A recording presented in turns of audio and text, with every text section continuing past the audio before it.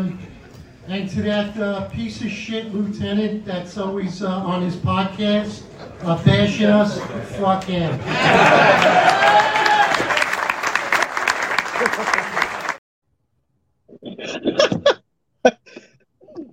I love it. I tell you, I said this the last podcast, and I'm going to say it again.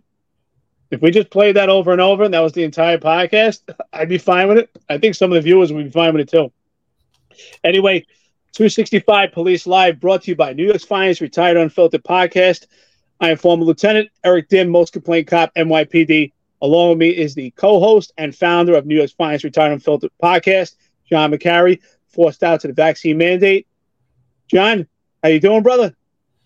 Very well, my friend. Very well. Happy to be here. I'm excited to talk about this one. But before we get into it, this episode, me and Eric, we got sent something from one of you guys about the Long Island audit guy going to the 121. But Eric, before we get into it, I just kind of want to go on the PBA election, the Pat Hendry, the invite that was made to him. If you don't mind starting with that. Absolutely. So let's advise our viewers right now. We were both lieutenants on the job. We were not part of the PBA at the end of our career. There was a time we were part of the PBA. We were cops. But right now, we're an outside force to help within. We want to help the cops. We want to be the catalyst for change. And right now, it's so dynamic to talk about and help out with the cops. We laid out a platform. Corey Grable, that's a candidate right now running for PBA president. He did an interview on our podcast. He had a set of questions where John and I had an opportunity to talk about things that we think are relevant and extremely imperative to the cops right now. So at this point, with Pat Lynch stepping down, Pat Hendry is the new candidate running for president at this point. Pat Hendry was provided with an invite via email, completely professional, respect, where he was advised he would get the same set of questions that Corey Grable did. Yet at this point, we have not heard a response at all. And honestly, I'm completely disappointed. Why? Because I look at it as this. I see on Facebook and through all social media, Pat Hendry, who's part of Team Hendry, I see them trucking roll call to roll call. They go into midnight roll calls, day tour roll calls, 4 to 12 throughout the entire city to talk to cops. There, you might get a 3 to 5 minute window to actually talk to these cops at roll call. They hand out bottle openers and challenge coins. Nice gestures, but that to me doesn't define a campaign. This is a long-form podcast where Pat Hendry has the opportunity, just as Corey Grable did. Corey Grable sat with us for about 2 hours. So Pat Hendry would have the same opportunity. And Pat, again, our invite still stands. If you want to come on this show, which you should, and show your opponent what is your framework, what your service to the PBA members is about, what's your plan going forward in the future, this is the opportunity. If you want 3 hours, we'll give it to you. This is working smarter, not harder. Right now, you and your team are trucking roll call to roll call. The logistics involved with that, it's costly. The time it takes, where you could just sit here for 2 to 3 hours. We'll give it. You're going to get the same set of questions that Corey Grable had, so you're extremely prepared for it, and give us your framework. But yet, we have not heard a response. John, what is your response to that? That we have not heard a response, not even an acknowledgement to say, hey, you know what? Thank you for the invite, but I'm not going to take you up on it. What do you have to say about that? Yeah, I mean, it's a slap in the face to the membership that wants him on. You know, we were asking even before we had Corey Grable on if we could get Pat Lynch on, when everyone thought Pat Lynch was still going to run. So, you know, we sent an invite. We haven't heard anything from Lynch, yet we under constant bombardment from the Lynch camp. Constant bombardment in every delegate meeting. You know, me and Eric are getting bashed, which is fine. We're not upset about it at all. And they're on our Instagram constantly coming in, bashing us, doing this. And literally, Pat Hendry had no campaign if not for this podcast. I mean, they should send us a check at this point for his talking points, the disciplinary matrix, CCRB, the unfair discipline process, the fact that you guys are getting bombarded disciplinary-wise. I mean, all of these things came directly from myself and Eric talking about them. His whole campaign. So completely full of shit. to the point that, that they actually care, because they've been around. The guy's been on the board for how many years, right? Where were they prior? Where was Pat Lynch talking about any of this? The diaphragm law. I know they have a lawsuit for the diaphragm law, but they were not talking about it. They were not going on social media attacking these politicians. And, and again, I'm just going to back up. They gave a $25,000 donation to Kathy Hochul. They said they needed to do it because New York is run by Democrats. I agree. You have to have Democrats on board with you if you're going to get anything passed in New York today, if you're going to get any bills. I totally agree with that. However, they snuck it behind your back. Now they're sitting there in their photos saying, I'd rather be an American than vote Democrat. So now they're completely trying to abandon themselves and go away from the fact of what they originally told you. They snuck a donation. They should, in my opinion, if you believe she was the best option for your membership, you should have endorsed her, and you shouldn't have been worried about what was going to be said, the politics of it. So, snuck it. Now, all of a sudden, they're trying to back away from that by pretending they're these right-wing MAGA guys, which honestly, I think is another, they look at me and Eric as that's what we are, but we're really not. Obviously, like I said, the majority of our followers are Black and brown people and women. And they're not historically Republican voters and MAGA voters. Our base is a great mix of everyone. We have a diverse fan base that are free thinkers, that are people that enjoy conversation, people that, my mother might have been a Democrat, I might have been a Democrat, but you know what? I like this guy that's a Republican, or vice versa. That's our real base. Our true base is transparency. And the fact that he's not coming on here and hasn't responded, it just shows he's not about transparency. It's weak. We gave them till the end of the week. Today is today's date, I can't. Today is the 19th. Today is the 19th. So we gave them to end of business on the 21st. If by end of business on the 21st, Pat Hendry does not respond to our email that we sent out on April 12th, we're going to rescind our offer. You're no longer invited on this podcast. If you do at that point, because you will become desperate at this point to get your message out, if you do want to come on afterwards to get your message, we'll still take you on, but you are no longer getting the same questions. It is going to be an open platform. I am not, and either is Eric. We're not going to give you questions ahead of time. You have the opportunity right now. You're in the driver's seat. You actually have a one-up on Corey Grable because he came on here first. He showed his hand. Now it's time to show yours. You got 2 more days. We don't hear from you by end of the business. The offer is rescinded. You went against your membership. You are hiding from your membership. You're not out there going to roll calls. It's antiquated. Do you have to do it? Absolutely. But save your bottle opener. People want 3 hours with you, not 10 minutes when they're worried about what they got to do before their tour and run out the door because they got a million assignments that day and what's going to happen that day. That's not transparency. That's not showing respect to the men and women in the New York City Police Department and your members in the New York City Police Patrolmen's Benevolent Association. Honestly, at this point, he's been believed that it's questionable. Pat Hendry has been part of the PBA unit since 2007. So not as long as Pat Lynch, but close enough. So he's been with the Pat Lynch administration for almost two decades. We're talking about a long period of time. So I think that Pat Hendry, what I'm going to assume is that the best prediction of the future is taking a look at the past. And we look at the past, Pat Hendry has been part of this administration the entire time.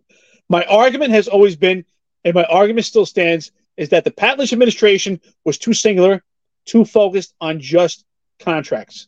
Contracts are important, but it's just one mitigating factor to the overall nomenclature of being an everyday cop in New York City.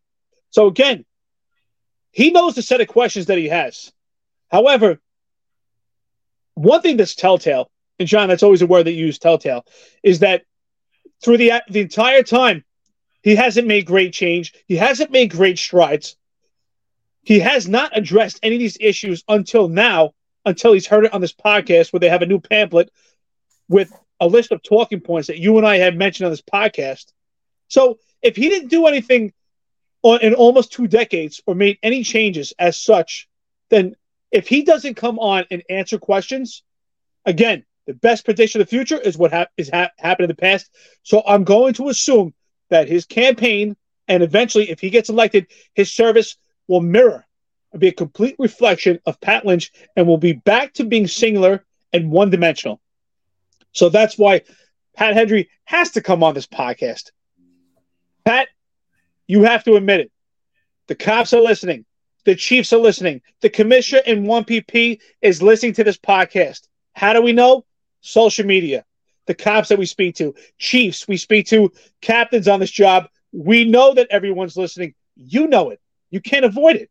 You have to come on this podcast. Corey Grable, he showed courage and he showed bravery. He came on this podcast and he laid out his platform. You need to come on this podcast so that the cops have an opportunity to listen to both and actually make a decision. Unlike now, where they're going to vote on the ballot for their contract, and the fine line print is missing, and they do not have an opportunity to actually read it. Why it's missing, I don't know. Again, this is the missing link right here. If you don't come on this podcast, they don't get to hear your key points. Again, what John said is I agree. It's important to actually go to the precincts to show your face. But that's just a component of it. We need to hear your framework. Your bottle opener is a gesture, but that's not your campaign. If you want, you can send us a bottle opener this way. I'll crack a beer with it, all right? Other than that, but that's not your entire campaign. So that's what I have to say about that. Any other thoughts you have on that? Or you want to bury this one? Full transparency of the email that we sent to Pat Hendry on April 12th at 12:20 p.m. Just so our listeners understand that we're not doing this unprofessionally, that we harbor no hard feelings about the constant bombardment and the actual taking of our talking points to create your platform, which is, again, I'll say it, I hate to continue to say the same word, but telltale that you didn't have a platform coming in. We helped you build your whole platform. So I don't know who the hell you hired to run your campaign, if it's Pat Lynch or whoever the hell it is, but you should have, obviously you guys don't know what the hell you're doing. But here's the email sent. Eric drafted this email. He CC'd me on it. We sent it directly to Pat Hendry's campaign. Police Officer Pat Hendry, on behalf of New York's finest retired and unfiltered podcast, we congratulate you on a successful career and your service to the New York City Police Department, and ultimately the city residents of the Big Apple. I have read your bio on your website, and as a parent, we share common interest in service to the men and women of the NYPD. As you embark on your journey to campaign, your website is immediately reflective of a concept we foster on the podcast. That is team first and self-preservation second to the mission. Therefore, your foot has been planted with good graces, and we wish you well in your journey. Our podcast is a mission for change. We are the voice from the outside of the police department to fight for the cops within the NYPD and ultimately all members of law enforcement nationwide. John McCarry is the founder and co-host to the podcast. He is a retired lieutenant who stood on moral principle and vested out with 18 years in combat of the forced vaccine mandate. I am Eric Dim, co-host of the podcast and coined as the most complained cop, targeted by an overzealous CCRB. I retired as a lieutenant special assignment just shy of 20 years with boots on the ground with a full pension utilizing military service in light of the abolish the police movement. Together, John and I have created a pathway to fight for the cops and become a catalyst for change. We would be honored to invite you for an interview and provide you the opportunity to publicly speak out on behalf of your team's campaign. Your opponent, Corey Grable, was interviewed rather recently, and it can be viewed as followed. And Eric attached the link to the interview, which we know you guys watched. Please take note of the podcast, as you will have an opportunity to answer the same set of questions. Our ultimate mission is to seek the truth and have an open conversation with professionalism and respect. We look forward to your response and meeting you on the podcast. Please contact us as soon as we are nearing the election and we can book a date to accommodate you in a busy schedule as your campaign in the endeavor. We are getting tons of requests for your appearance on our podcast. Our podcast is not endorsing anyone. However, we are providing a unique platform for the candidates as yourself to present your mission to the cops and view and analyze their ballot. Shall you have any questions? We can be contacted at the following. And Eric gives our full name, phone numbers, our personal numbers, ways to contact us on social media. And he wishes them the best of luck and signs off. I mean, I can't think of a nicer email to write somebody, a more professional email. And that's exactly what it is. But on Friday, the 21st at 3 p.m., the offer is rescinded. If at some point you understand that your campaign's failing and you want to then come on, you will not receive the same questions at that point. We will still take you on. So we're just letting you know ahead of time. Again, I'm not taking it as a slap in the face to myself. I know Eric doesn't feel the same way. We really don't care, but we do. We're getting thousands and thousands of messages. I don't think anyone, even myself, I'm having a hard time comprehending how fast this podcast is growing. My social media, I honestly can't even keep up with it at this point. Just all the different platforms, the amount of emails I get. So if I don't get back to you guys right away, or if I miss something, I apologize, but I just can't keep up with all of it. But the amount of requests we had for Pat Hendry to come on here, it's nothing short of a slap in the face to your membership for you not to come on. On top of the New York media also wants you to come on, because we've had several requests from the media asking for you to come on. And, it'll like I said, you'll say a lot without ever saying a word. So that's all I got to say about that. Sorry to ramble on that topic, but I think we just had to nail that home one more time. It's not rambling at all. I think it's extremely important. Right now, this is a pivotal point in history for the NYPD. Right now, the members of the PBA, I mean, they've been part of the Pat Lynch administration their entire careers. There's very few members of the New York City Police Department, as we speak, that did not start and end their career as Pat Lynch being the PBA president. Whether they were cops at one time or they moved up the ranks, but very few members on the job, a very select few that started before Pat Lynch and are still on the job.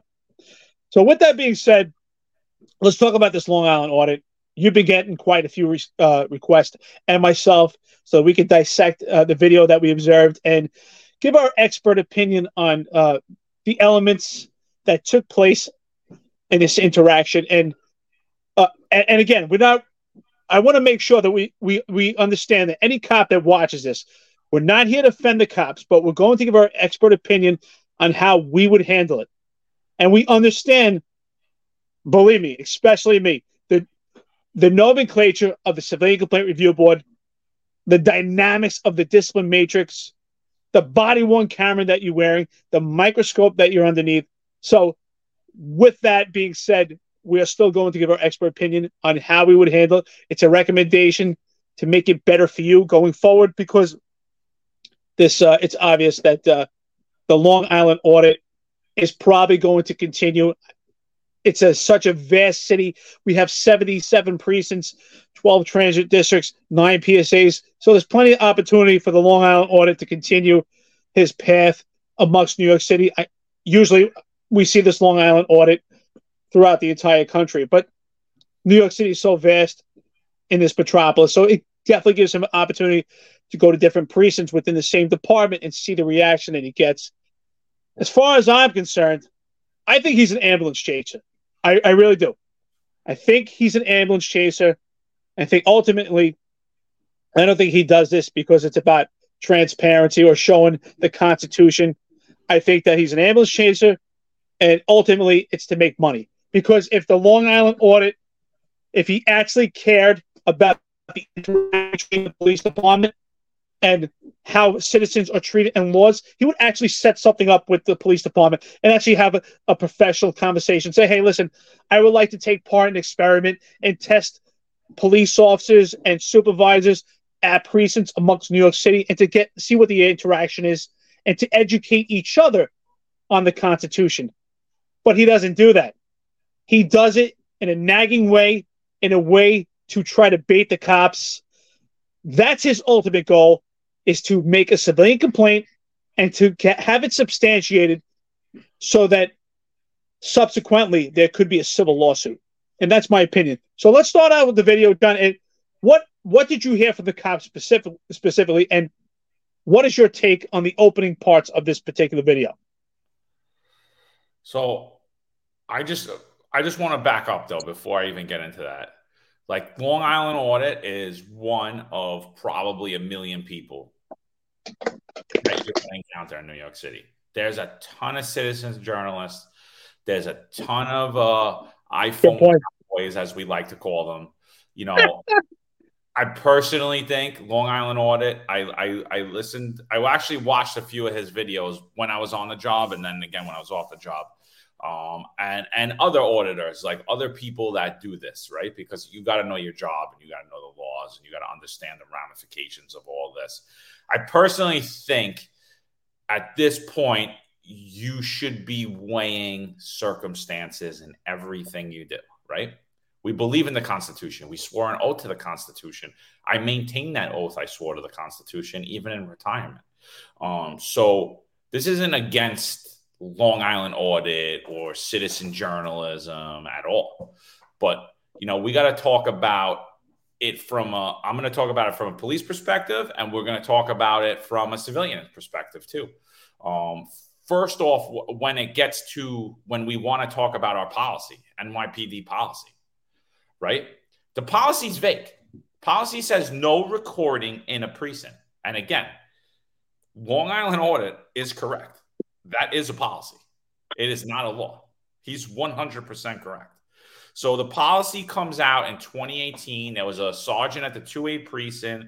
I don't remember if he just had a civilian with him or if he had a pregnant female. I don't remember the whole thing. But it comes out in 2018, and he gets berated at the desk. Guy's going nuts. He's disrupting police services. To me, he's disorderly. He's obstructing governmental administration at that point. The sergeant cannot do his job. He cannot provide a service to the people of New York City. That gentleman should have been arrested, not for the recording part of it, for his actions, right? I mean, you know, are we going to defend a policy about recording when you're required to click your body cam with every interaction you do with a citizen of New York, with a criminal, with whatever it is? You have to click your body cam dealing with him, and you're telling him you can't record, which is not a law. It's a policy. You know, the memo that was released by the police department in 2018, it says, I'm going to say, all right, here it is.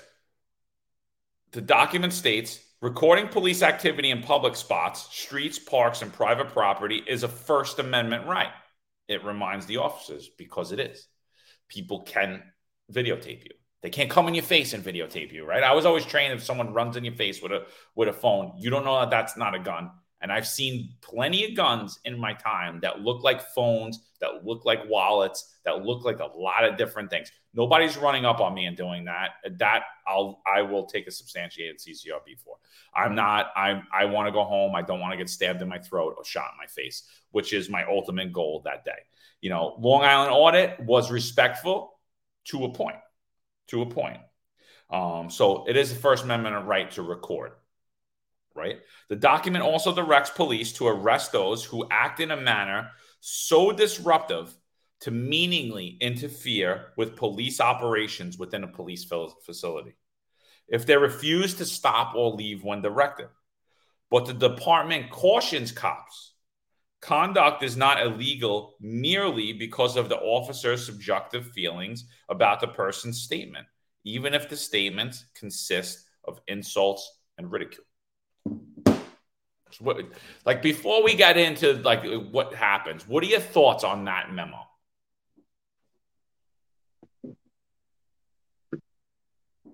It's very interesting. It's very interesting how the New York City Police Department with the patrol guide lays the groundwork for this scenario. But it's ambiguous, and it's ambiguous for a reason, so that the cops have to understand that ultimately, if there is a situation that someone is acting out of order, that's intercepting, that's impeding the police officers from actually doing their job, or intercepting a police investigation, that's where where this procedure would come into play. And the actual filming is an additive or a contributing factor to the nature that someone is impeding the police event or police business. And what the police officers have to understand by this procedure is that it's not an arrestable offense to actually film in a police area. It's not an arrestable offense. So that's the part that they're not getting. I agree with the Long Island Audit that he's allowed to film, and the police officers should be numb to it. They shouldn't even care. They're wearing a body camera the entire day. Inside the precinct, in the past few years, most precincts, and I'm going to assume the 121st precinct, which is the newest precinct in the entire city. I mean, that's a state-of-the-art precinct. Most likely that the entire precinct, especially the cell area, the desk area, is probably equipped with video, and they're working under constant surveillance for the entire day as we speak. So with that being said, the police officer have to understand, and in this interaction, the first cop is advising Long Island Audit that he cannot film, that he's subject to arrest. And that's completely wrong. Let him film. I just want to back up and say this, that I used to always tell my men and women, when you have an encounter and you engage someone in a conversation, there should always be a mission. You have to emotionally detach yourselves from these things. Is the mission to make an arrest? Is the mission to write a summons? Is the mission part of an investigation?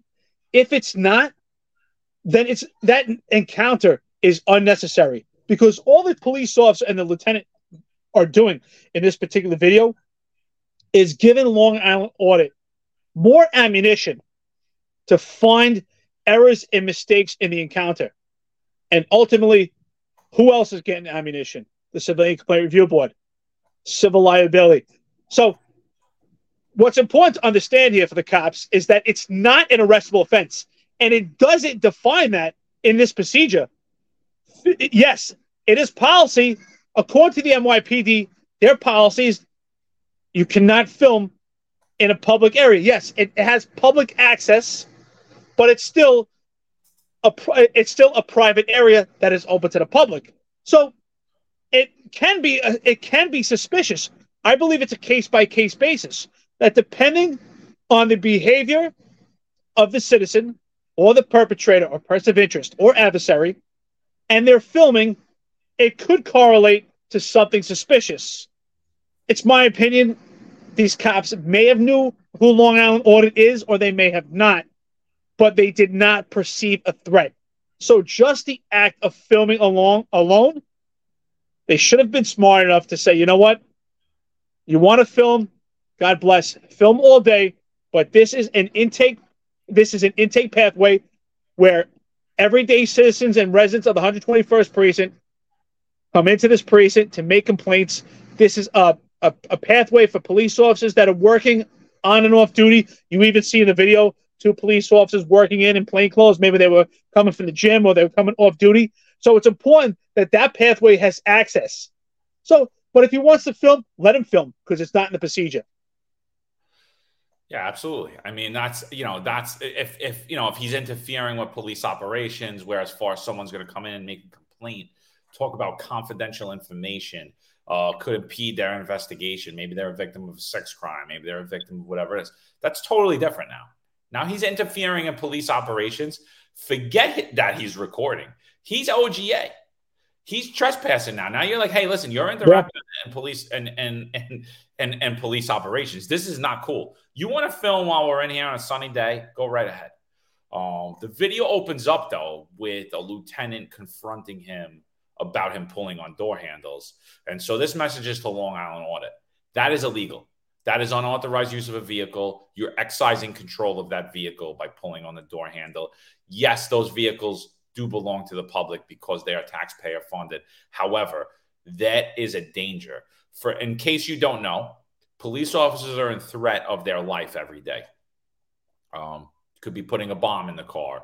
You could be sabotaging the car. You could be throwing thumbtacks that someone could sit on. You could be looking to steal something at. That is not okay. If I saw you pulling on a door handle or going in a car, I would arrest you for unauthorized use. I don't recommend, if he doesn't go in that car, arresting him for unauthorized use, because I believe the district attorney will not have your back, nor will the police department, nor will your police unions, and the CCRB will substantiate you, because, again, we shouldn't be the ones giving this information out. But I think it's necessary that this information does get out there, because it's obvious the training is lacking. The mentality of what our mission is lacking. Our unions have not addressed this policy. Neither has the job. The job says, yeah, go do it. And then we'll just wash our hands of it, because remember, you have discretion now. So and just another note for Long Island Audit. Every day that I drove home from work, and still today in retirement, when I drive around, I take different routes everywhere I drive. I never do a routine route. I don't go home the same way. I don't leave my house the same way. Everything I do, I leave from different doors from time to time. And I do that because my life is under constant threat of danger and constant threat of being taken for the actions I've done in the police department, and now my advocacy for police and the men and women in law enforcement. And so if you're going to sit outside of a command, and you're going to film my personal car, or you're going to touch the car that I'm about to get into and film those license plate, I am going to perceive you as a threat to my life. So, and that is exactly what I believe you're doing. What Eric says is you're trying to hook our emotions, and you're trying to hook police officers' emotions to elicit a response that you will get a lawsuit from and get you paid. I believe in the Constitution. I believe your right to journalism. I don't believe that rule is a big problem in society today. So I don't know what you're solving by pushing back at that rule. I do respect that you're going out there, the educational purpose of it, but I don't believe that is your purpose. I believe at the end of the day, your purpose is the almighty dollar. So I have a big problem with that. But with that being said, again, if we're feeling in threat of our life, you are potentially putting us in danger by exposing our license plates, the vehicle license plates, even publicly owned cars, because these cars will be used to do surveillance. These cars will be used to respond to jobs. These cars will be used for public safety. Is it a crime? No, but you're a jerk off for doing it. John, the first podcast that we had together, you interviewed me, and we spoke about what it is to be a cop. Particularly, we honed in and zoned in, especially the everyday life of being an anti-crime police officer, anti-crime sergeant. You and I both did this type of work, right? So what I want to tell Long Island Audit is this, all right? I've watched several of the experiments and the tests that he's done at different precincts. I'm highly aware of the incident he had in Connecticut where he was arrested, and he currently has a civil lawsuit against I think it's the Connecticut State Police. They had an interaction there that led to an arrest.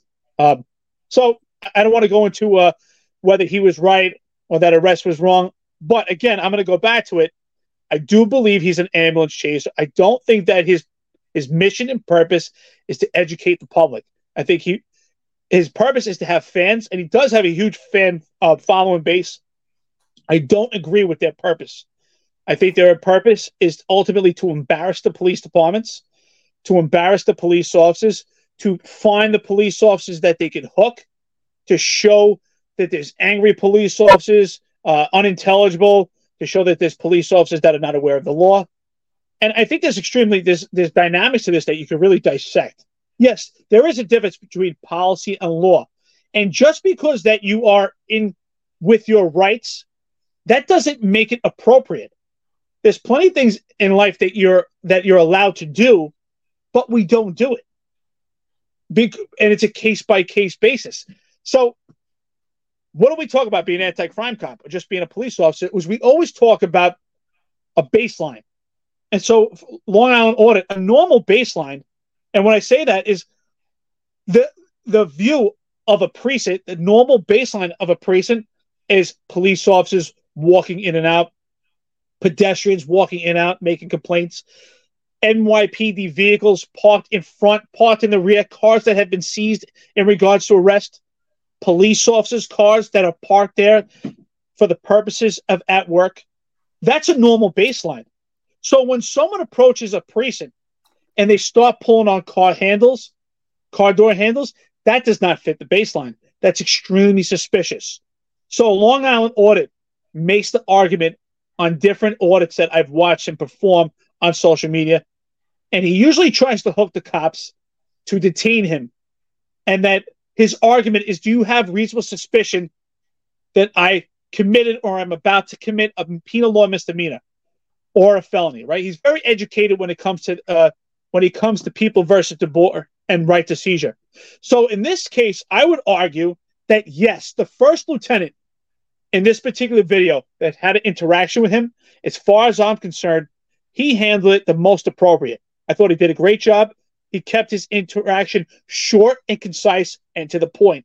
And he didn't allow Long Island Audit to engage him into a lengthy conversation to get ammunition that could be used against him. But I do believe the argument is that he could have been stopped and detained. And the reasonable suspicion is exactly what you said. Unauthorized use or grand larceny auto, or could be car stripping, or it could be casing a car potentially to put a bomb threat or something as that.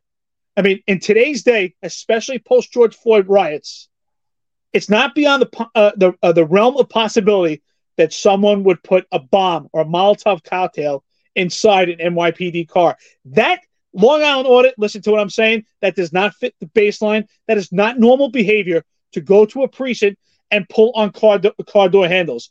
You know what's normal? We have it, and John, you've seen it many times. Tourists come to precincts and they take pictures next to an NYPD car with their family, but there's a different dynamic. They're usually smiling. That's normal. That's normal behavior. But just actually pulling on car door handles and creeping around the cars and casing them is not normal behavior. And in my opinion, a level 3 stop, which means there's reasonable suspicion that you are about to commit a crime, is equivalent and would give the allotment to the police department to make a stop. And I think the lieutenant, if he did, he would have been in his right. Based on everything I heard him say in the video, the behavioral indicators were there to make that stop, and they would have been perfectly in their right. 100%. 100%. And honestly, this falls on the union. It falls on the borough. It falls on every borough in New York City. I would be calling the DAs right now. I'll tell you right now. I would be calling my 5 borough district attorneys and be like, we have these guys that are coming around the precinct pulling on our door handles. Now, I don't believe that they're going to break into a car, but it's a bad precedent, and they may, and it's creating a safety hazard for my members. Will you charge unauthorized use? And then I think Long Island Audit needs to be sent that the district attorneys will prosecute. And I got one better for you with the threat of arrest. I take issue with threat. Right? The lieutenant first told him, if you pull on door handles, you're going to get arrested. That is not a threat. That is Correct. A warning, and that is a promise. That is not a threat of arrest. We're not saying, oh, I'm going to lock you up because I don't like you. I'm not threatening you that I'm going to arrest you. I am advising you.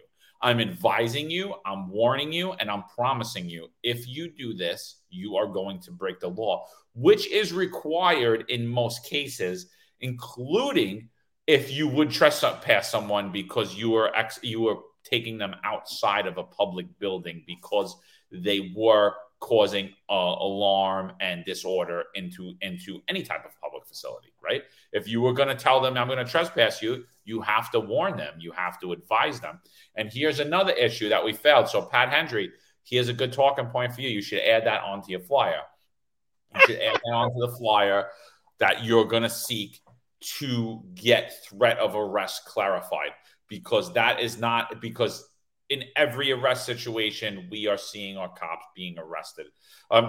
Being charged with that charge on a CCRB, threat of arrest. We're required to do it. I got it. Yeah, but we're required to do it. So how are we threatening? We're advising. So that's a big one. So I think the problem that I have with the video then when he goes in to push back. Now he goes into the precinct and he's filming. The initial reaction with the officer, I gotta say, the kid, I don't know, man. Like, I don't know if he's socially awkward. I don't know. He's all ego, and he goes right at him. I mean, like you said, that lieutenant handled it perfectly. Keep that interaction short. Get the hell out of there. Advise him what it is and get out of there. You don't need to interact with this guy.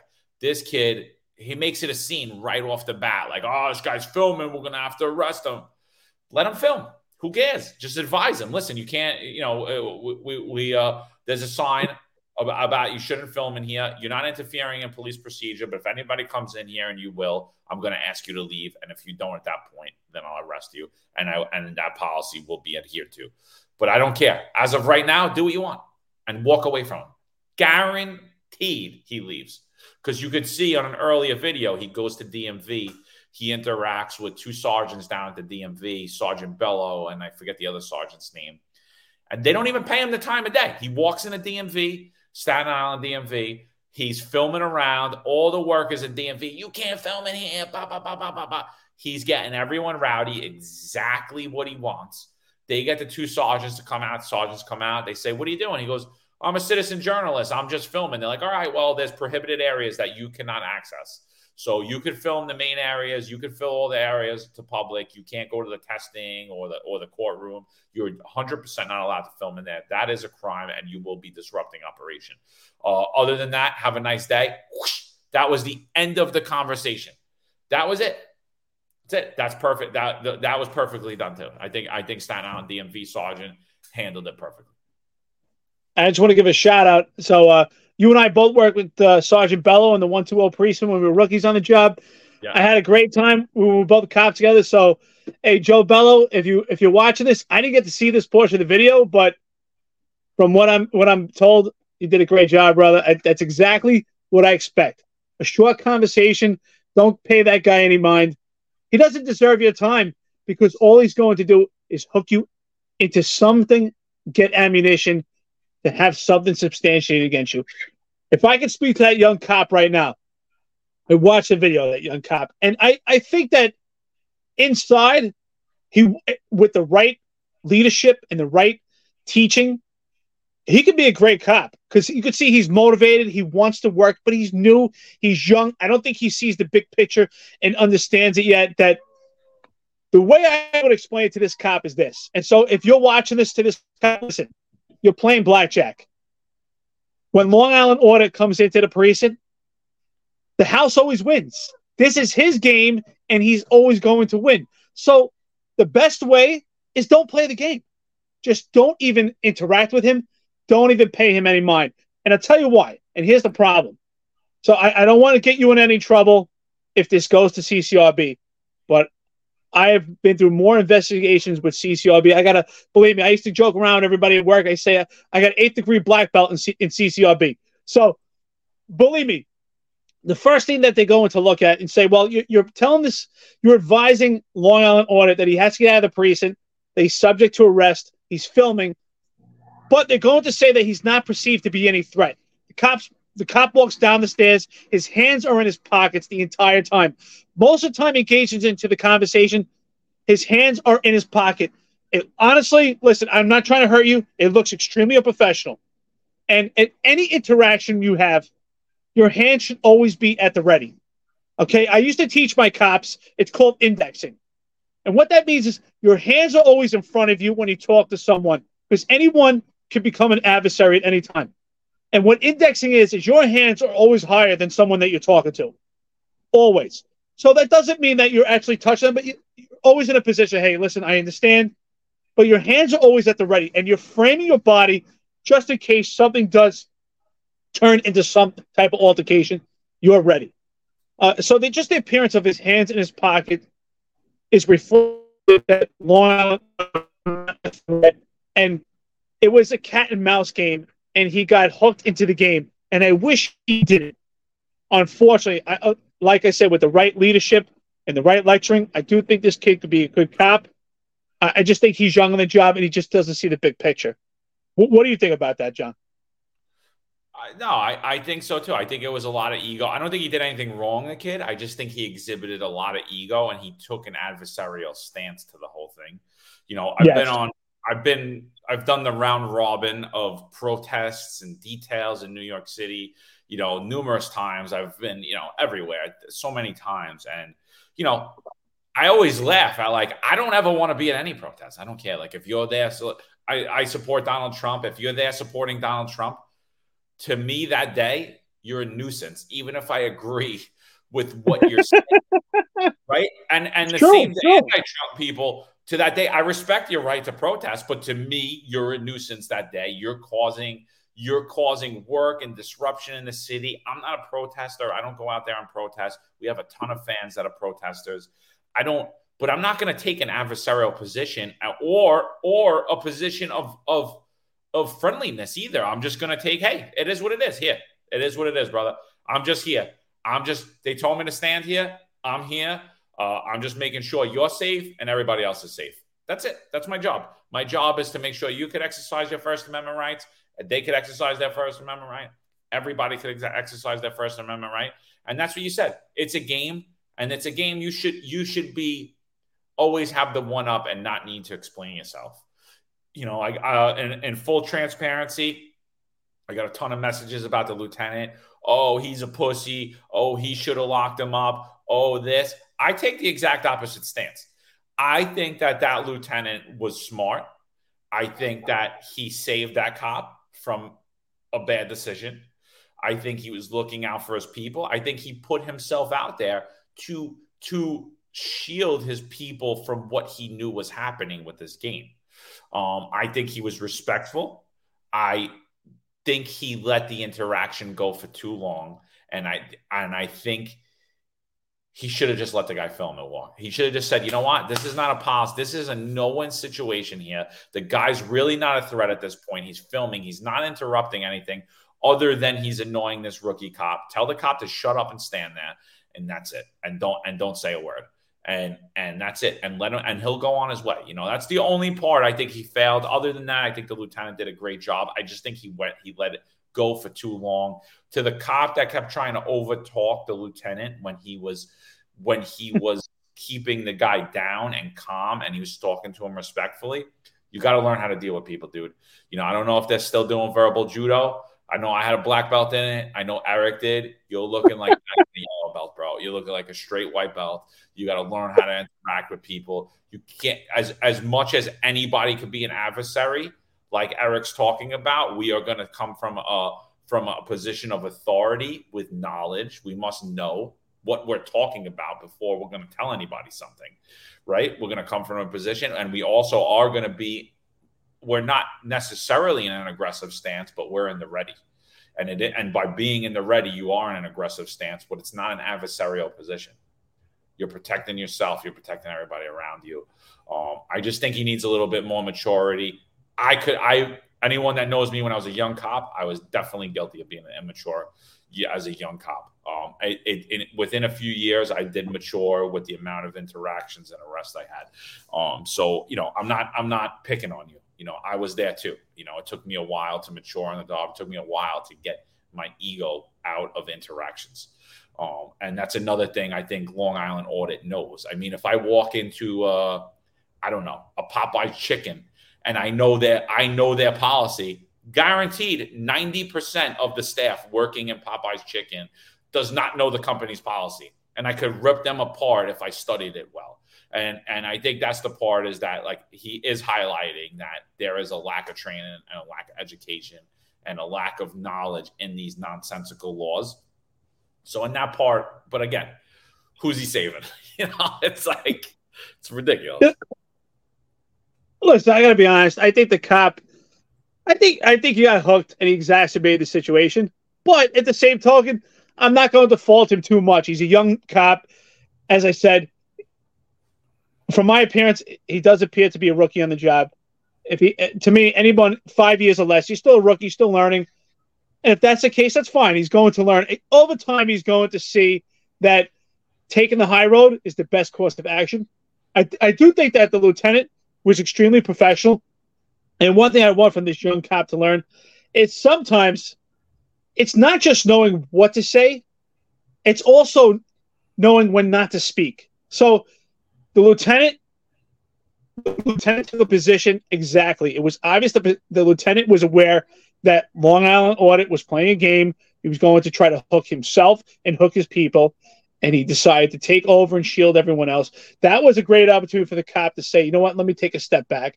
And even at that point, maybe even just walk away and go towards the desk. At that point, you already knew that he was not a perceived threat. Your hands are in your pocket. The lieutenant is a grown man. He obviously, I saw he has 2 hash marks. He's got more than 10 years on the job. He's very comfortable. If it does get out of hand, he needs your assistance, you're a sneeze away. So at that point, sometimes, it's, like I said, it's not just knowing when to speak, it's knowing when not to speak. Body language is a huge factor. So I do believe that the cop will learn this over time. He's young on the job. You got to loosen your shoulders a little bit, relax, maybe soften his face at that point, because at that point we knew he was not a perceived threat. It was obvious that we're not going to make an arrest. The lieutenant did everything in his power to advise him, but not actually make the arrest. But what I do find that is a shame, and for those that are watching this, the state that New York City is in right now, the state of the New York City Police Department, for the cops that have been retired who've never actually understood or had to be in this position. But it was more important for the lieutenant to be expressive, to ensure that that business card was acknowledged and actually provided to Long Island Audit was the most important thing, because that would have been the critique from the Civilian Complaint Review Board, from risk management, with the Federal Oversight Standards Assessment Bureau, that did you give that business card? And I think it's absolutely ridiculous, this whole ideology of business cards. Why? First of all, the whole point of a business card is so that people are aware of the business you work for. So it's a contact card. But you are a walking business card. You have a nameplate. You have a shield. Your uniform is reflective of NYPD. The person having interaction knows where you work. You have to state your name and rank and shield information if provided. And now, on top of it, New York City Council had to administer that law that you have to hand a business card just to ridicule the cops. I think it's absolutely ridiculous. It's completely redundant. It's just another layer to have ammunition to find something to substantiate against the cops. So with that being said, I do think the lieutenant was extremely professional. However, with professionalism, it does not mean you have to be a welcome mat.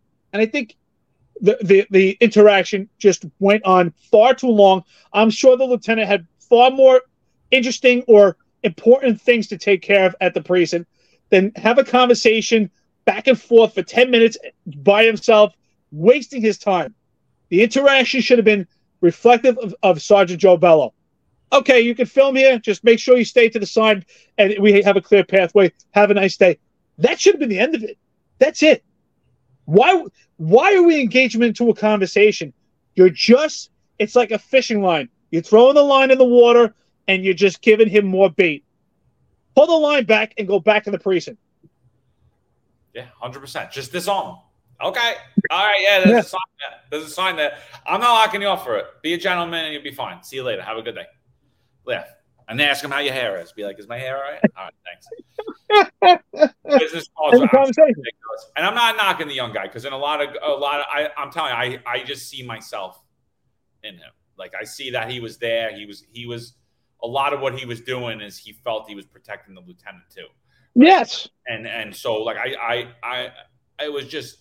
just think he needs a little bit more maturity. I don't think he did anything wrong per se. I just think that he presented a potential for things to go wrong when they didn't need to go that way. You know, and I will say, the LI Audit kid, he's sharp. He's escalating the situation. Yeah. And he kind of was right. Like, Like, if he was a different person and he was looking to get into a physical altercation, that would have led to it. He's not looking for a physical altercation. He knows that you guys aren't stupid. But there are some people that are out there testing you the same way, that are looking for a physical altercation. You could probably disarm them too. Now, if they come in your range, totally different story. Like I said, all hands off. You come in my zone of safety, which the police department doesn't talk about. That's totally different. Then an arrest is that is an aggressive, that is violent and tumultuous behavior. Nobody should be in your zone of safety. Like I said, your ultimate goal, on top of a successful conclusion, before you could see that things come to a successful conclusion, you have to make sure you're not getting stabbed in your throat or shot in your face that day. That's before anything can happen. Those two things have to be true,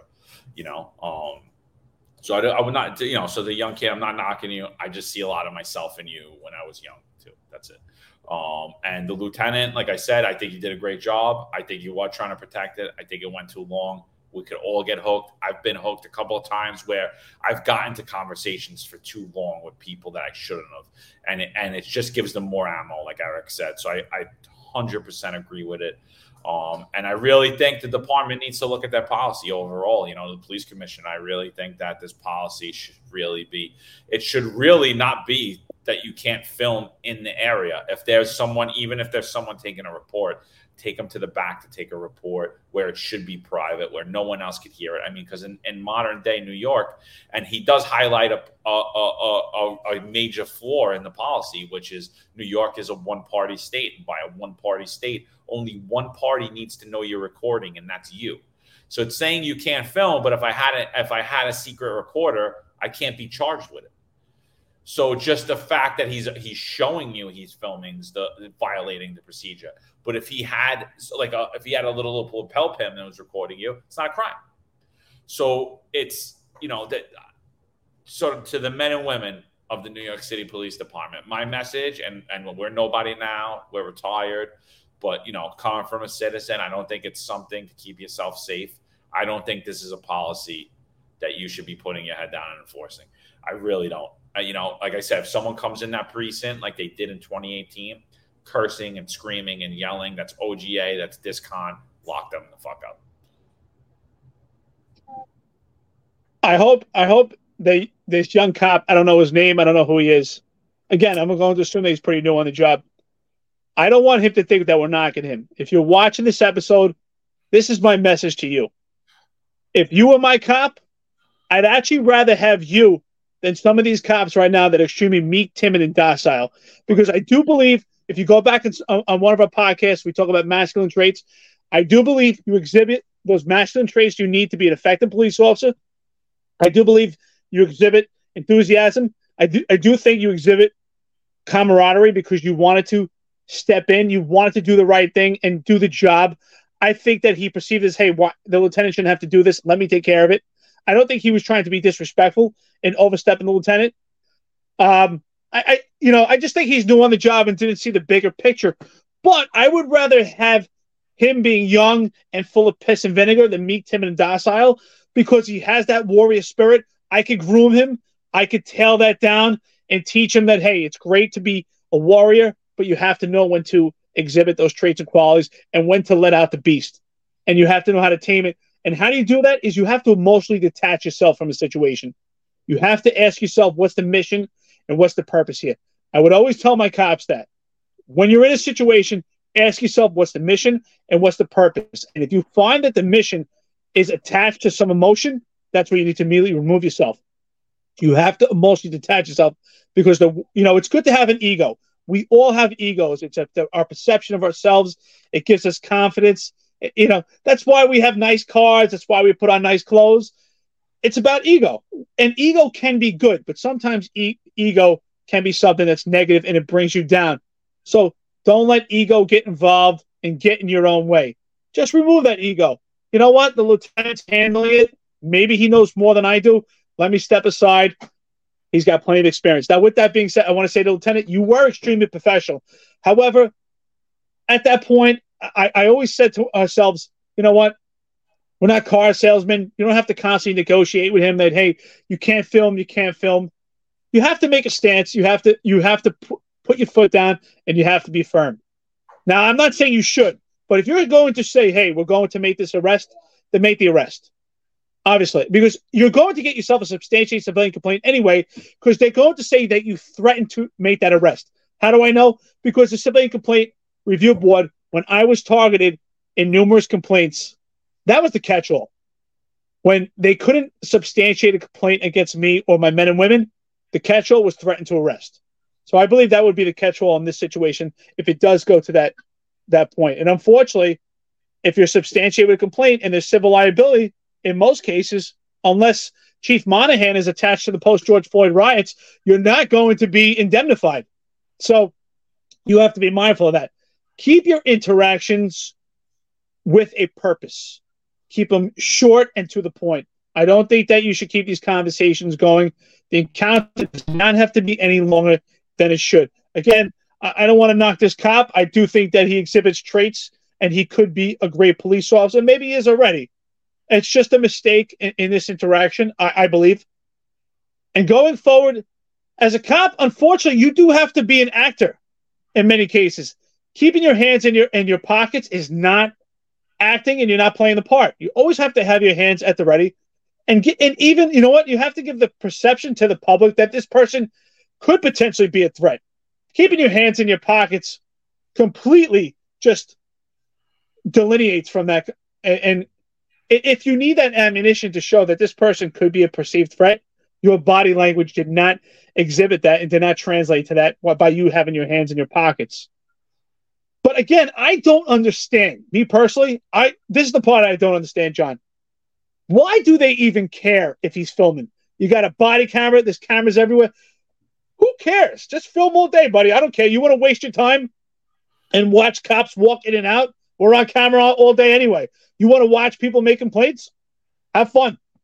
That's what you want to do? Go ahead, waste your time. Just do me a favor, make sure this path is clear. That would have been the end of the conversation for me. You got to be professional, but you sure as hell don't have to be a welcome mat. I refuse to do that. I'm sorry. I agree. But unfortunately, we legislated these guys to be welcome mats with the business card. We legislated them with the disciplinary matrix to be welcome mats. And they're still talking about it. Oh, people should walk in the police precinct and feel special. I remember they gave me a project one time. It wasn't even my project, but they just told me to go meet with the mayor's office and the police commissioner's office to go to the 7-5 precinct because they wanted to put a glass storefront in front of the precinct. So I'm driving over there and I'm reading the plans as I get there. I don't know. It's like this. It was a college project. They want to make the police precincts more friendly. They want to put Wi-Fi in so the community can come in and hang out. They want to allow unlicensed vendors to sell unlicensed vendors. That's why I'm laughing. You said unlicensed, right? Okay. Outside of the precinct. And the thought behind it, and it says it clearly in the plan, was that this will reduce crime. Now, I almost threw up driving there. I was like, oh, this is where I've come to in my career. Like, it is what it is. But I'd rather be doing this at this point because all the other nonsense, it's just ridiculous, So I get there. John, I don't want to interrupt you, but you said it was a glass front? A glass front. Maybe that was to protect from people that are unvaccinated. Well, they didn't know yet. They didn't have it yet. It was for the robots, so the robots could see like where they're going. But anyway, I met with a first grade detective from the police commissioner's office. You guys probably know him. I won't blow him up, but him and someone from the mayor's office, like a civilian, and the lieutenant from the 7-5's there. And so I was like, hey, what is there another way? Could you show me another entrance? Like, we might have to shut down the front of this precinct. How is that going to interfere with your operations? Can you bring prisoners in this way? How could we have complainants coming in during this time? Blah, blah, blah, blah, blah. So, the lieutenant says to me clear as day, he goes, and the mayor's representative's there and the police commissioner's representative there. He goes, what is this about? I said, well, they feel that if they put this glass storefront, crime will go down. And he just looked at me like, this guy kidding me? I said it straight faced. I was like, here's the idea. I gave him the plans. I was like, yeah, and I was like, it's not going to be me, but somebody will come, whatever. Anyway, we leave. The detective calls me when I leave, and he's like, hey, boys, I just want to let you know. You can't be saying things like that. And I was like, excuse me? I was like, first of all, I told him what was in that plan. I was like, and if you don't like it or the mayor's office doesn't like it, you could tell the commissioner exactly what I said, and you could tell me where it was wrong. This is what it is today, right? And my point in the story is just that all of this shit is ridiculous. It's all ridiculous. You don't have to tell anybody it's ridiculous. You could just point it out. You don't have to do anything that's outlandish. No, yeah, that's what it says right here. Yeah, I don't know. I didn't write that. That's what it says. And so here's this stupid ass policy. What are you defending it for? What are you defending it for? Yeah, no, it says that it's illegal. I don't care. Yeah, it says it. Yeah, film. See you later. Like, don't get yourself hooked with the nonsense and bullshit of this city, because they're going to turn their fucking back on you. They already have. They're going to turn their back on you with the CCRB. They're going to turn their back on you with this kid when he sues. And like Eric said, if you get a substantiated CCRB, they are not going to indemnify you. The only reason Eric got indemnified was because Monahan was involved in it. If you don't have a chief getting sued with you, you're not getting indemnified. Even if it's a lieutenant, white shirt immunity starts at 2-star chief. So you need your borough commander to come down from the 121 if you want to get indemnified. So that's my whole point. Do not defend bullshit policy. Yeah. Again, I want to reiterate to the cops, any cops that are watching this right now, if you're visited by Long Island Audit or any of these auditors, don't engage them. Don't even mind the fact that they're filming. You're on camera all day. If it makes you feel any better at that point, put your body camera and say, you know what? I'm being filmed anyway. Why does this bother me? You shouldn't even care. And again, John, I agree with you 100%, because the job is not going to protect you. And if you read the fine line of that procedure, basically what it's saying, it's really up to the cop to make the decision if there is an arrest that's imminent or if an arrest should be made. They're throwing it in your lap. That's all, John. If I'm right, that's what I believe is what you're saying. Yep. They're throwing all the liability on the cop. They're saying, hey, we have this policy, but it's almost like it should be this policies if we have other factors. There's policies if we have other factors, and the cop makes the determination that's appropriate. And then again, after that, you are going to be critiqued and viewed by all these agencies, outside agencies, and then within the department.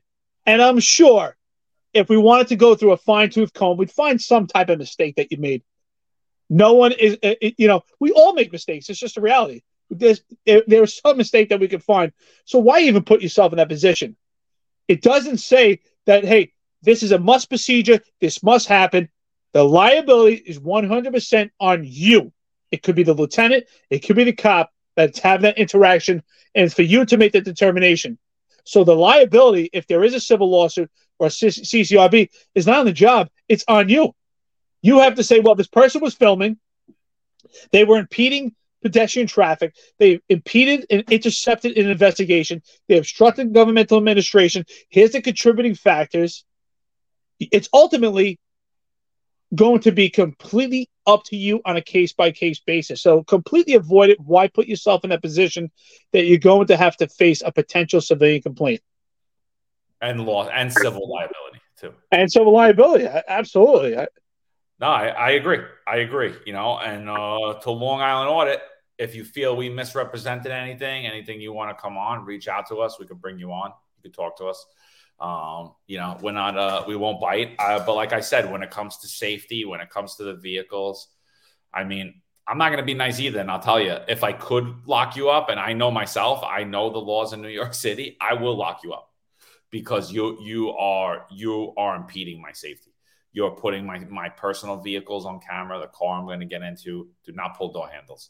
And I'm telling everyone, you should be reaching out to your union or your supervisors to call that DA's office to get the okay. He put on his last video that Saturday they're going to protest in front of the 121. Who cares? Let them protest. Hopefully some of you guys get overtime. And that's it. I'll sign up, boss. Put me in, police commissioner. If you're listening to this, me and Eric will come in. We'll run the detail if you like. Put us in, coach. But put me in, baby. I'm back. Put me in. Yeah. Oh, John, you're good, right? You don't need a vaccine. You're good. I don't know. I mean, I don't know. I have to get approved. I'd have to get approved again. I'm curious if I But, if I came back, would I walk away from that protest with a civilian complaint? We can't stop anyone from making a civilian complaint, you know. But yeah, that's it. Don't get hooked by these guys. That's it. Don't even get mad at it. It is what it is. It is what it is. Listen, they're journalists, they're media. I mean, me and Eric are journalists now too. You know, so it is what it is. Just don't get hooked. Keep yourself safe.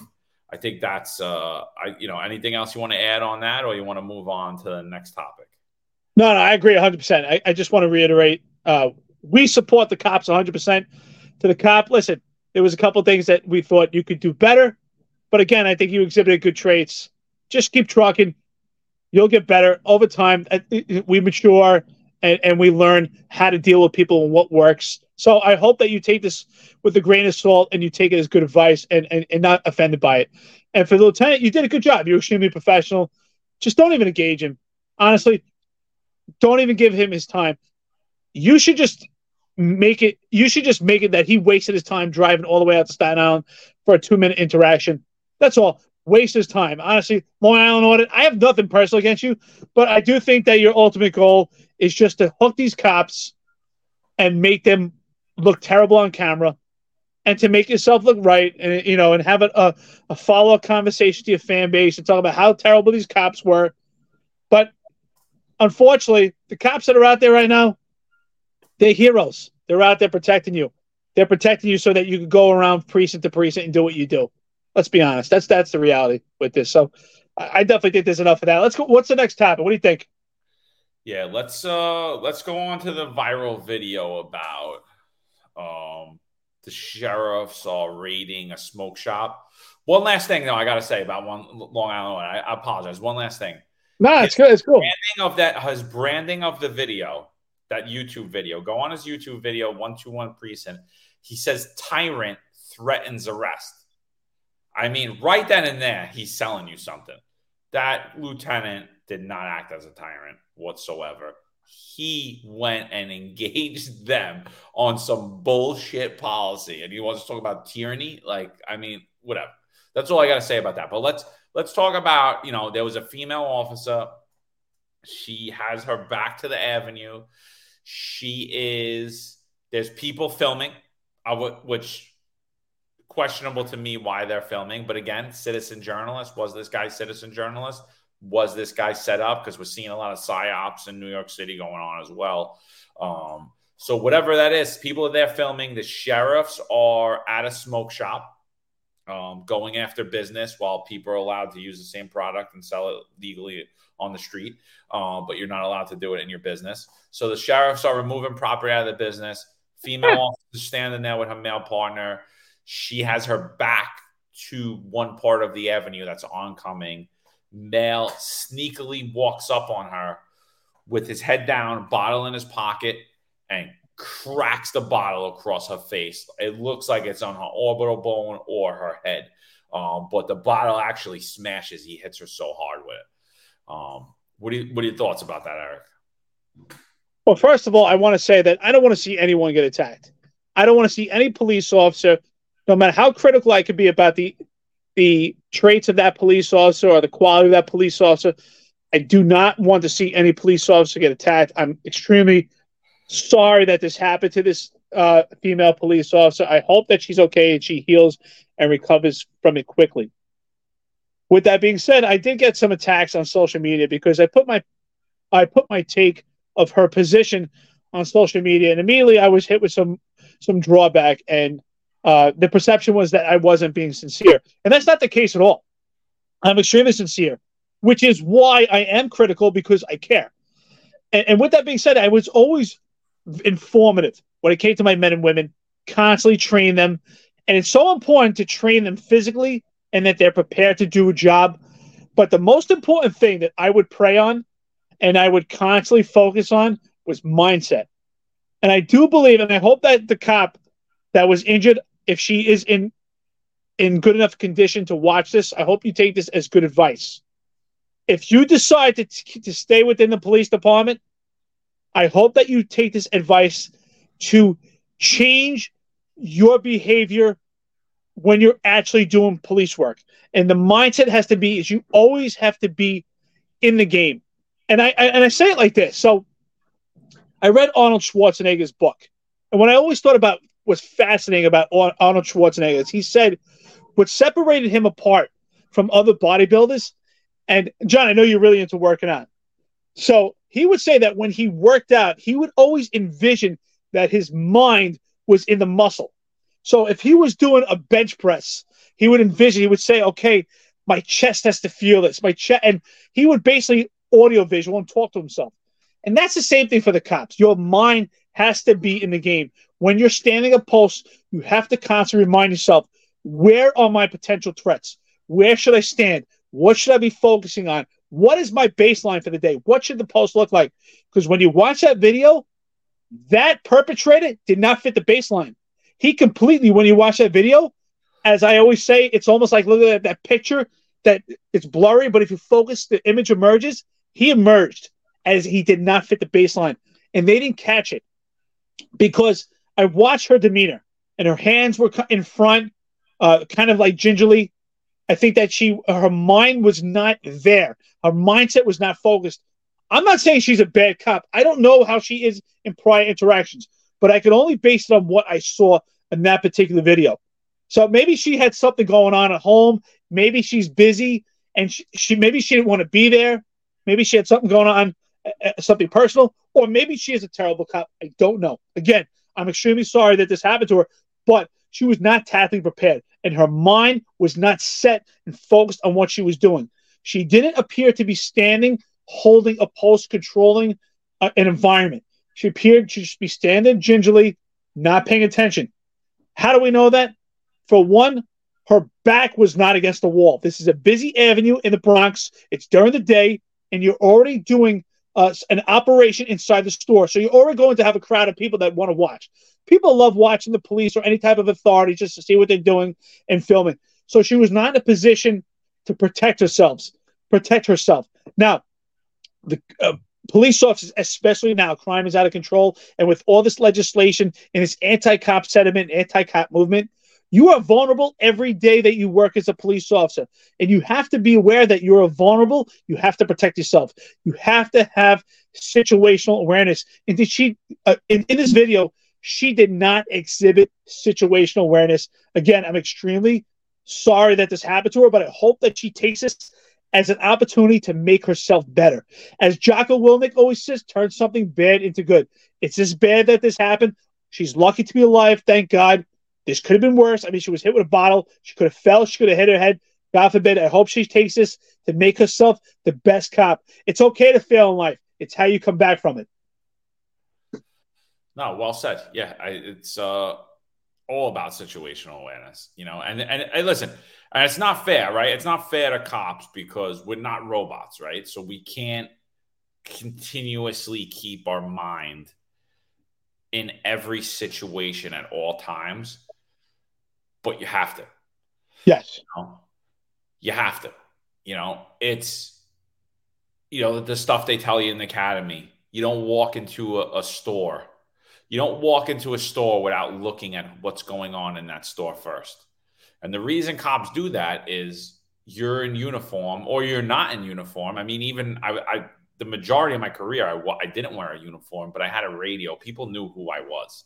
You know, I had a radio. I had a color under my arm here. People knew who I was. I was wearing camouflage shorts, Jordans. Like, everyone knew who the fuck I was. And yes, you walk into that store, you're the target. You're the one that store is getting robbed. They're going to kill you first.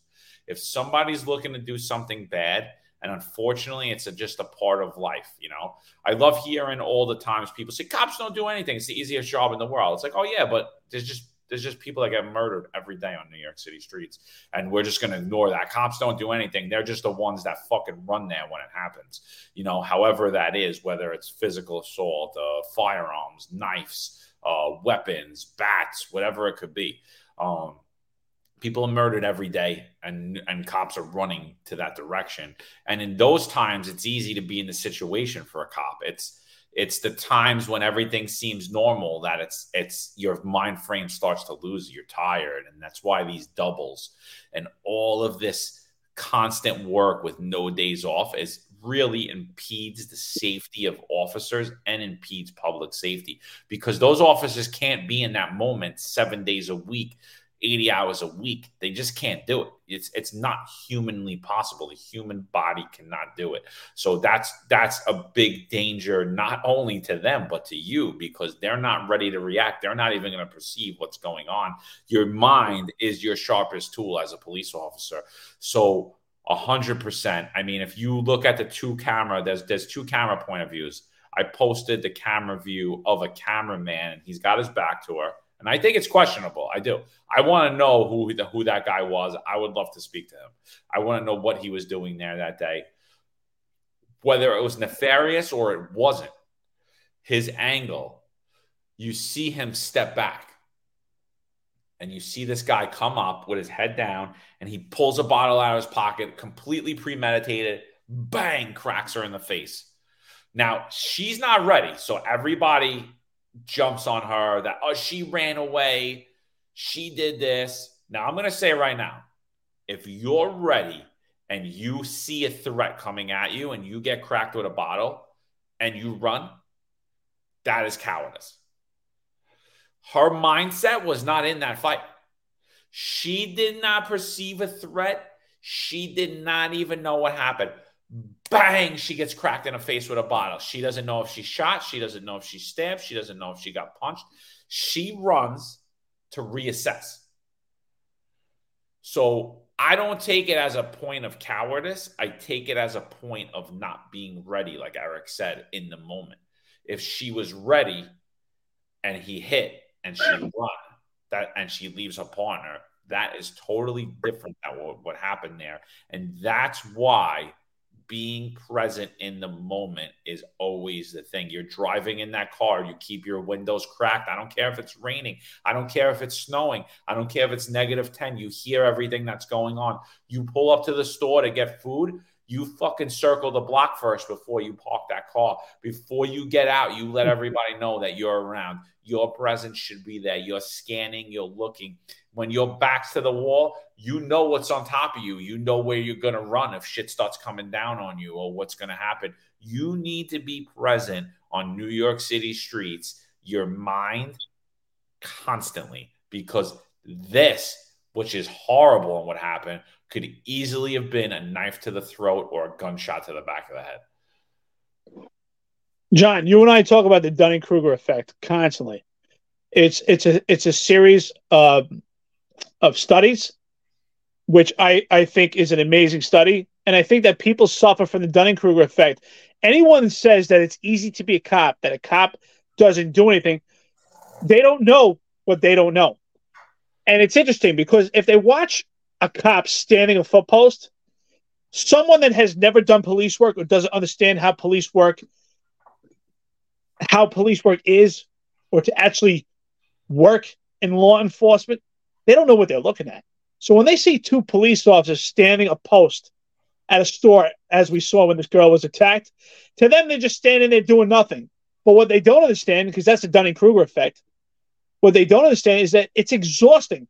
It's mentally taxing. If you are doing your job the way it's supposed to be done to keep yourself safe, and you're standing on a post for 7 hours because it's an 8-hour day, maybe you had an hour lunch, but if you're standing for 7 hours, it's exhausting.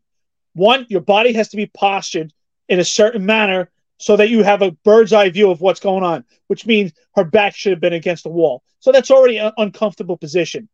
You're constantly scanning, looking left, looking right.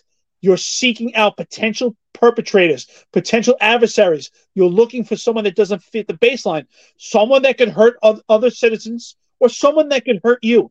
And that's constantly, that wheel, that OODA loop is constantly going the entire time. It's mentally exhausting. So for anyone to say that cops don't do nothing and that it's easy, they don't know. They don't even understand what they're looking at. Again, it's like two MMA fighters in the cage and you see a clinch and the two locked up.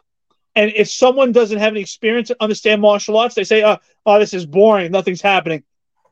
When two combatants or two people are competing in a match or a cage and they're locked up in a clinch, there's so much going on It's just unless you train martial arts, you don't know what you're looking at. But it's the same thing. 2 police officers standing against the wall, canvassing a high flow of pedestrian traffic. It's mentally exhausting. And I think 90% of police work is mindset. The actual interaction when he hit her in the head with the bottle and to the takedown, it happens in seconds that they get him under control, which is great. And plenty of citizens stepped in. It's nice to see that there are still citizens that are that still believe in law enforcement and protecting cops, because the cops are ordinary people just like you. So that was nice to see. But it's taxing on the body, and I think that we have to get back to having that mindset. John, you and I talk about it all the time. You have to have that warrior mindset, and you have to have those masculine traits. You have to show aggressiveness, but with control, emotionally detached from it, and you have to show that you are ready, and that's a deterrent. I do believe I would put my last dollar on it that this particular perpetrator, if we were to go back and find some video, I would put my last dollar that he passed them several times before he committed this act. It was 100% premeditated and planned. I'm sure he walked past them several times to do a dry run. He made the observation that her mindset wasn't there, she wasn't paying attention, and he was able to sneak up on her, and he took advantage of it. That's what these adversaries do. They wait for a moment of weakness, and they take advantage of it, and they prey on it. And that's what he did in this particular case. And thank God she's alive, and thank God she's okay. I got to find the podcast. I've talked about it many times on New York's Finest Retired Unfiltered podcast, that my fear is that a cop is going to get hurt, not by a firearm, but by a tussle, by a close proximity, someone getting their hands on another cop. And it happened here. And thank God she's okay. It could have been worse. So to the cops out there, put your mind in the game. You have to be ready. It's exhausting, but you have to protect yourselves. You deserve that. Yeah, and the other point I forgot to bring up too, with mindset and what you're saying, is there's a second camera angle, which is actually the first angle that came out. It's an overhead from the building. And I want you to look at that video. Go back. It's all over social media. I want you to look at that video, and I want you to rewind as the guy's walking up. You see the second cameraman from that overhead angle, and he looks at him. He sees him, and when he sees him walking, he perceives him as a threat, and he steps back and away from him, and he's just holding his phone, but he's not looking. He's looking at him. And again, I want to talk to that guy, but it could easily be that guy was just filming that and he was a journalist, but he was in the moment and he saw he didn't fit the baseline, and he was like, wait, what is this guy doing? This guy don't look right, and then boom, the guy just does it, and I don't know. You just got to be like I said, it's impossible to be in the moment, but there's no fucking excuse. You have to be constantly in the moment. I don't care how tired you are. I don't care. It's the West Indian Day Parade and your legs are filled with blood and they're this big and you're tired and you had a call the night before and you really didn't sleep for 2 days. You got to get home to your family. That's the most important thing. We got to be in the moment, and even at the times that we're not, we have to appear that we are. Even at the times that we're not, we have to appear what you are. Get your fucking heads out of your phones. Your significant other, whoever you're with, your friends, it's fine to shoot somebody a quick text. You shouldn't be having conversations with them. You shouldn't be going back and forth on group text. You shouldn't be on social media. Your head needs to be in the fucking game, especially when you're sitting in that car. Don't never forget Lou and Ramos sitting in that fucking car eating and got assassinated. I would never like to sit in public and sit in a car. When my partner went in the store, I stood outside. I am not okay with that. We have to be in the moment. John, I know you hate Malcolm Gladwell, but I got to make a reference to him. But in the book Outliers, Malcolm Gladwell talks about how air pilots in Korea, they had a huge problem, and that they did some statistic analysis that they had the most crashes than any other airlines in the world. And they found the reason is because they're so respectful of each other that when the second mate to the pilot was timid from actually saying, "Hey, listen, you need to make an adjustment or actually correct them because they want to be polite to each other." So what I mean by that is, and the correlation I'm saying is, cops have to police each other. The other cop that was standing there, he should have said to the female cop, "Listen, hey, it's busy out here. Hey, get your back against the wall. You know what?" Or something like, "Listen, I know you're tired. Whatever was going on with that girl, I know you're tired. Or maybe you had an argument with your husband. Or listen, whatever's going on, you got to put that to bed. But you got to get in the game. Put your back against the wall. We got to be sharp. You got to police each other. We can't be shy to put each other in our place." And absolutely, you know what I'm saying? Because it has to be done. Absolutely. I'll tell you a story. I work with a guy. I'll probably listen to this. I work with a guy who was a little senior to me. He was senior to me. He actually liked me. He got me into crime very young because he liked me. But you sound like a bad thing. Somebody actually liked you? But he was on his phone with his wife constantly, and I used to yell at him about it constantly. I said, just, and he's like, "I'm always in the game when I need to be in the game, blah, blah, blah." I like, okay, whatever. So we're getting a rash of daytime burgs. So the burgs are corner house in an affluent area of Tauntville, right? So it's like these big houses. It's usually a business owner's house, right? And we're getting a rash of burgs. We have this burg crew that we wind up catching later, but that's another story. That's for another day. But this comes over 10:11 at this address. Try the call back. Fucking, they say the name. I remembered the lady's name, and that I forget what business they own, but it fit perfectly to a T. Back door indicator. So we pull up. We don't pull up directly to the house. We used to park and then walk up. And so like we would walk up and like see what's going on in the neighborhood, or there any cars, because we would always look to see if there's a lookout anywhere, if there's another car on the corner before we would get in. So we do that. We don't see anything. So I'm like, all right, I'm going to go. I said, I'm going to go into the backyard, and I'm going to go into the backyard. And we were doing this via phone because we stayed away from each other. We came from different angles.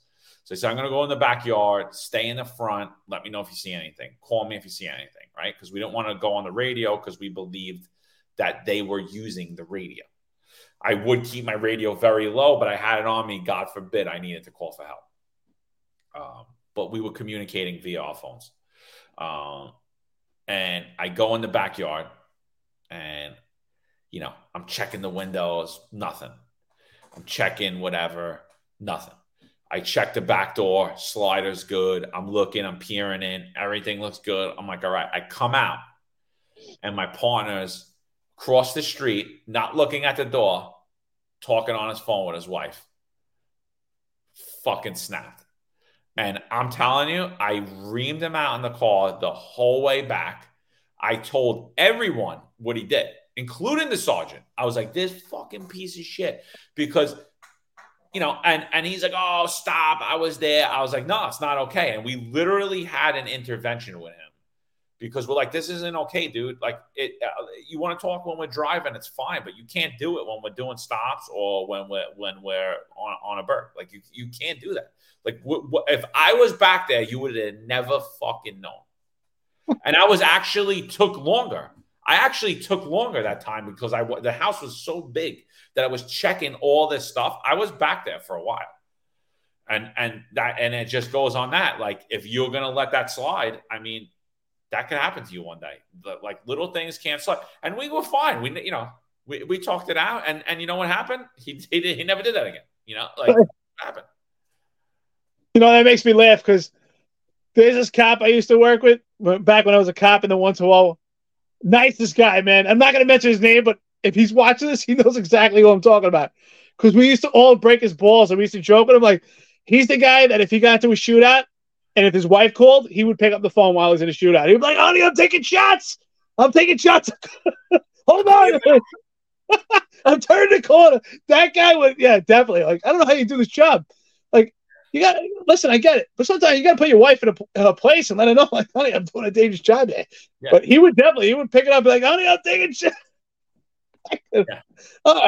Man, he used to crack me up. But if he's watching it, I love you, brother. I know he knows what I'm talking about. So I hope you're not still doing it.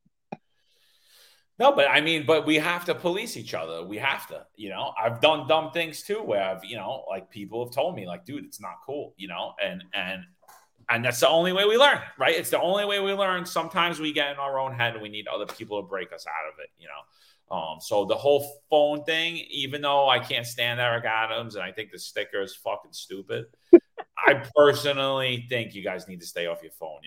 We talked about that video, the two girls on Times Square, where the one partner's on her phone with her head down, the guy's coming up with the handcuffs, and the other girl's just sitting there with her back up against the wall, completely unprepared. If that guy would have did that, he would have took both of them out. He would have smacked her and beat the shit out of both of them because they were completely unready. At least this guy, you see him, he was on his phone. He does send a text, but he scans. And you kind of see that he's looking as he's using his phone. He's sending a quick text. And that's why he was able to get right into the fight when the fight came, because he was still in the moment. And so, kudos to her partner, kudos to the sheriffs and all the people on the street that day that helped, Yeah, absolutely. Like I said, I hope she gets well and she was recovering from it. And physically, I think she'll be fine in no time. But I hope that this is a reminder to her that, hey, if you're going to continue to stay on this job, you got to protect yourself. You have that right. And it starts with situational awareness. I believe that you have to create almost an aura, a zone where you give the appearance that someone can't get to you. You have to give yourself that layer of protection. Your presence is your first position showing warrior spirit. It's your first tactical position of violence, honestly. It shows that you are prepared for violence. So anyone from the leftists, these anti-police advocates that say that, we shouldn't meet violence with violence, absolutely not. You're a police officer. You have to be ready to meet violence with violence.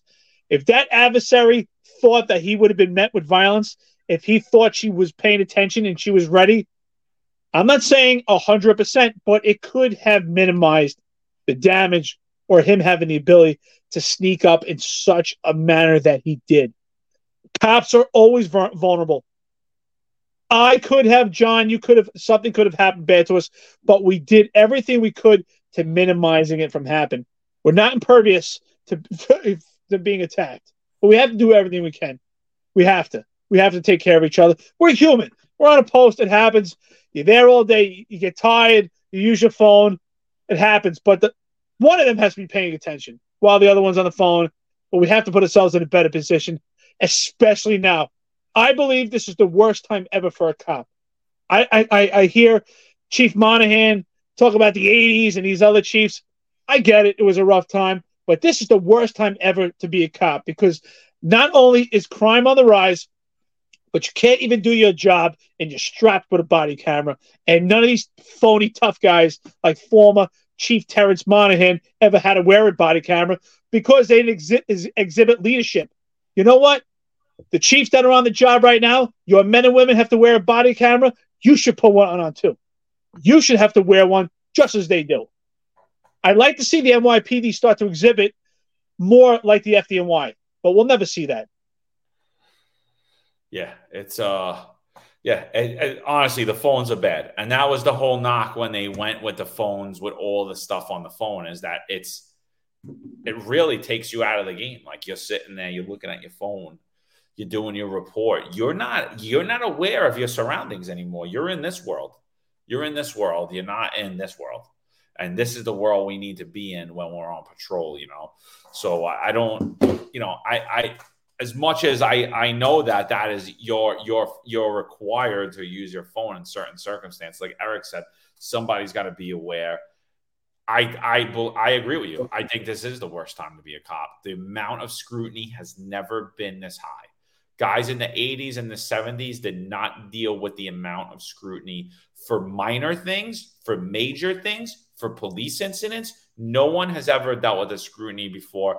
And at the same time, we've never had a time when DAs are the way they are now, when they're not prosecuting anyone. And the only people they're looking to prosecute are police officers, and it's a fucking scary time, and I know me and Eric were like knocking the contract a little bit. I don't even think we were knocking it. We were just showing the pitfalls of it and what we think was good about it.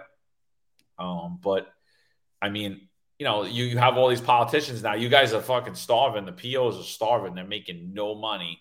And all you hear from these politicians is these cops are getting a raise. They shouldn't get a raise. They want you to fucking starve. They don't even want you to be able to live in the street. And I don't really see any big pushback. I don't see any big pushback from the PBA, the SBA, the LBA, the CEA. I don't see big pushback from, Madry either.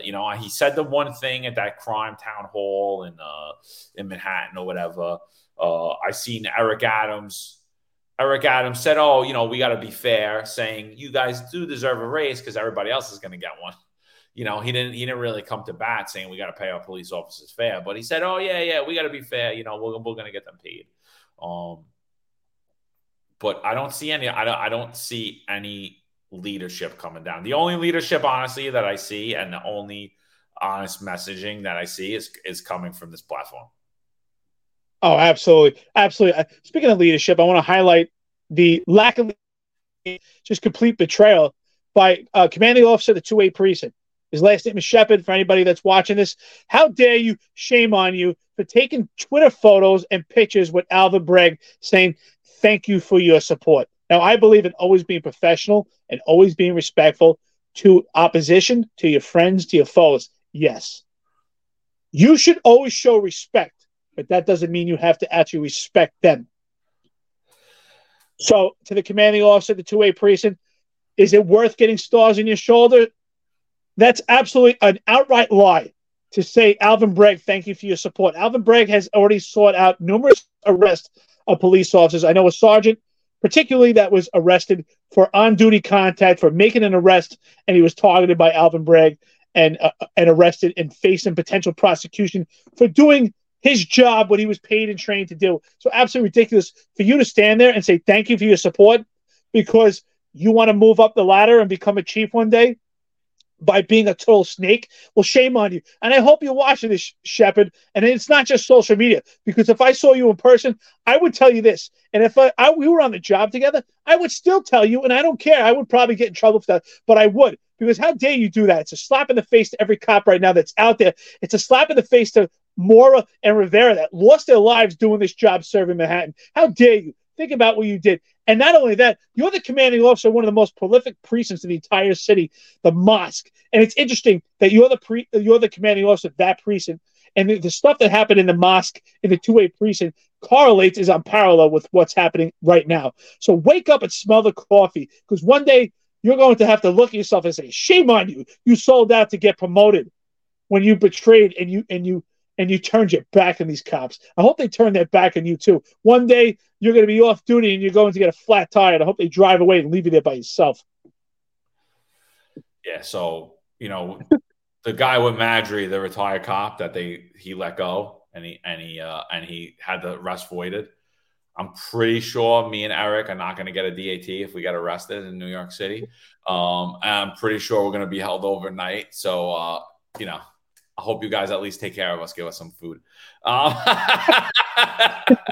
Hey, listen, I tell you right now, if I get collared, I'm Jewish. I'm not religious, but I'm playing the card, and I'm going to eat kosher, and they're going to have me on Friday night. They're going to be making sure I get out of that precinct. Oh, me too. I'm definitely if I get collared, I'm going to the hospital too. And I've been collared a bunch, so I'm not really worried about spending the night. I don't care. Listen, I always said it. If I get collared, I'm going to be the worst prisoner. I'm going to take a shit right in the cell. I tell you right now, you're not going to want to deal with me. So if we get collared together, you know what? It's going to be a horrible experience. You're going to want to get us out of there as soon as possible. And I'm filing complaints on everybody, by the way. And I know the whole system. I'm filing complaints on the guy that I filed a complaint with. So just letting everybody know. We'll be in New York probably in the summer. We're going to apply for press passes. We're going to see if we're allowed to get them so we can attend some meetings, some press conferences. So we'll see what happens with that. And we want more of clout with the ability to do foils to get information that we need so we can put it out. So, So you got anything else? Anything else you got, Eric? No, I think we covered a lot of bases here. I think it's a great episode. To everyone out there that's watching, thank you so much. I appreciate the support. And for those that are hating on us, but you're watching anyway, I thank you, and I appreciate it. At least you're actually listening to perspective. So I respect that. 265 Police Live, New York's Finest Retired Unfiltered Podcast. John, thank you. Good night, everyone. And to that piece of shit lieutenant that's always on his podcast, bashing us, fuck him.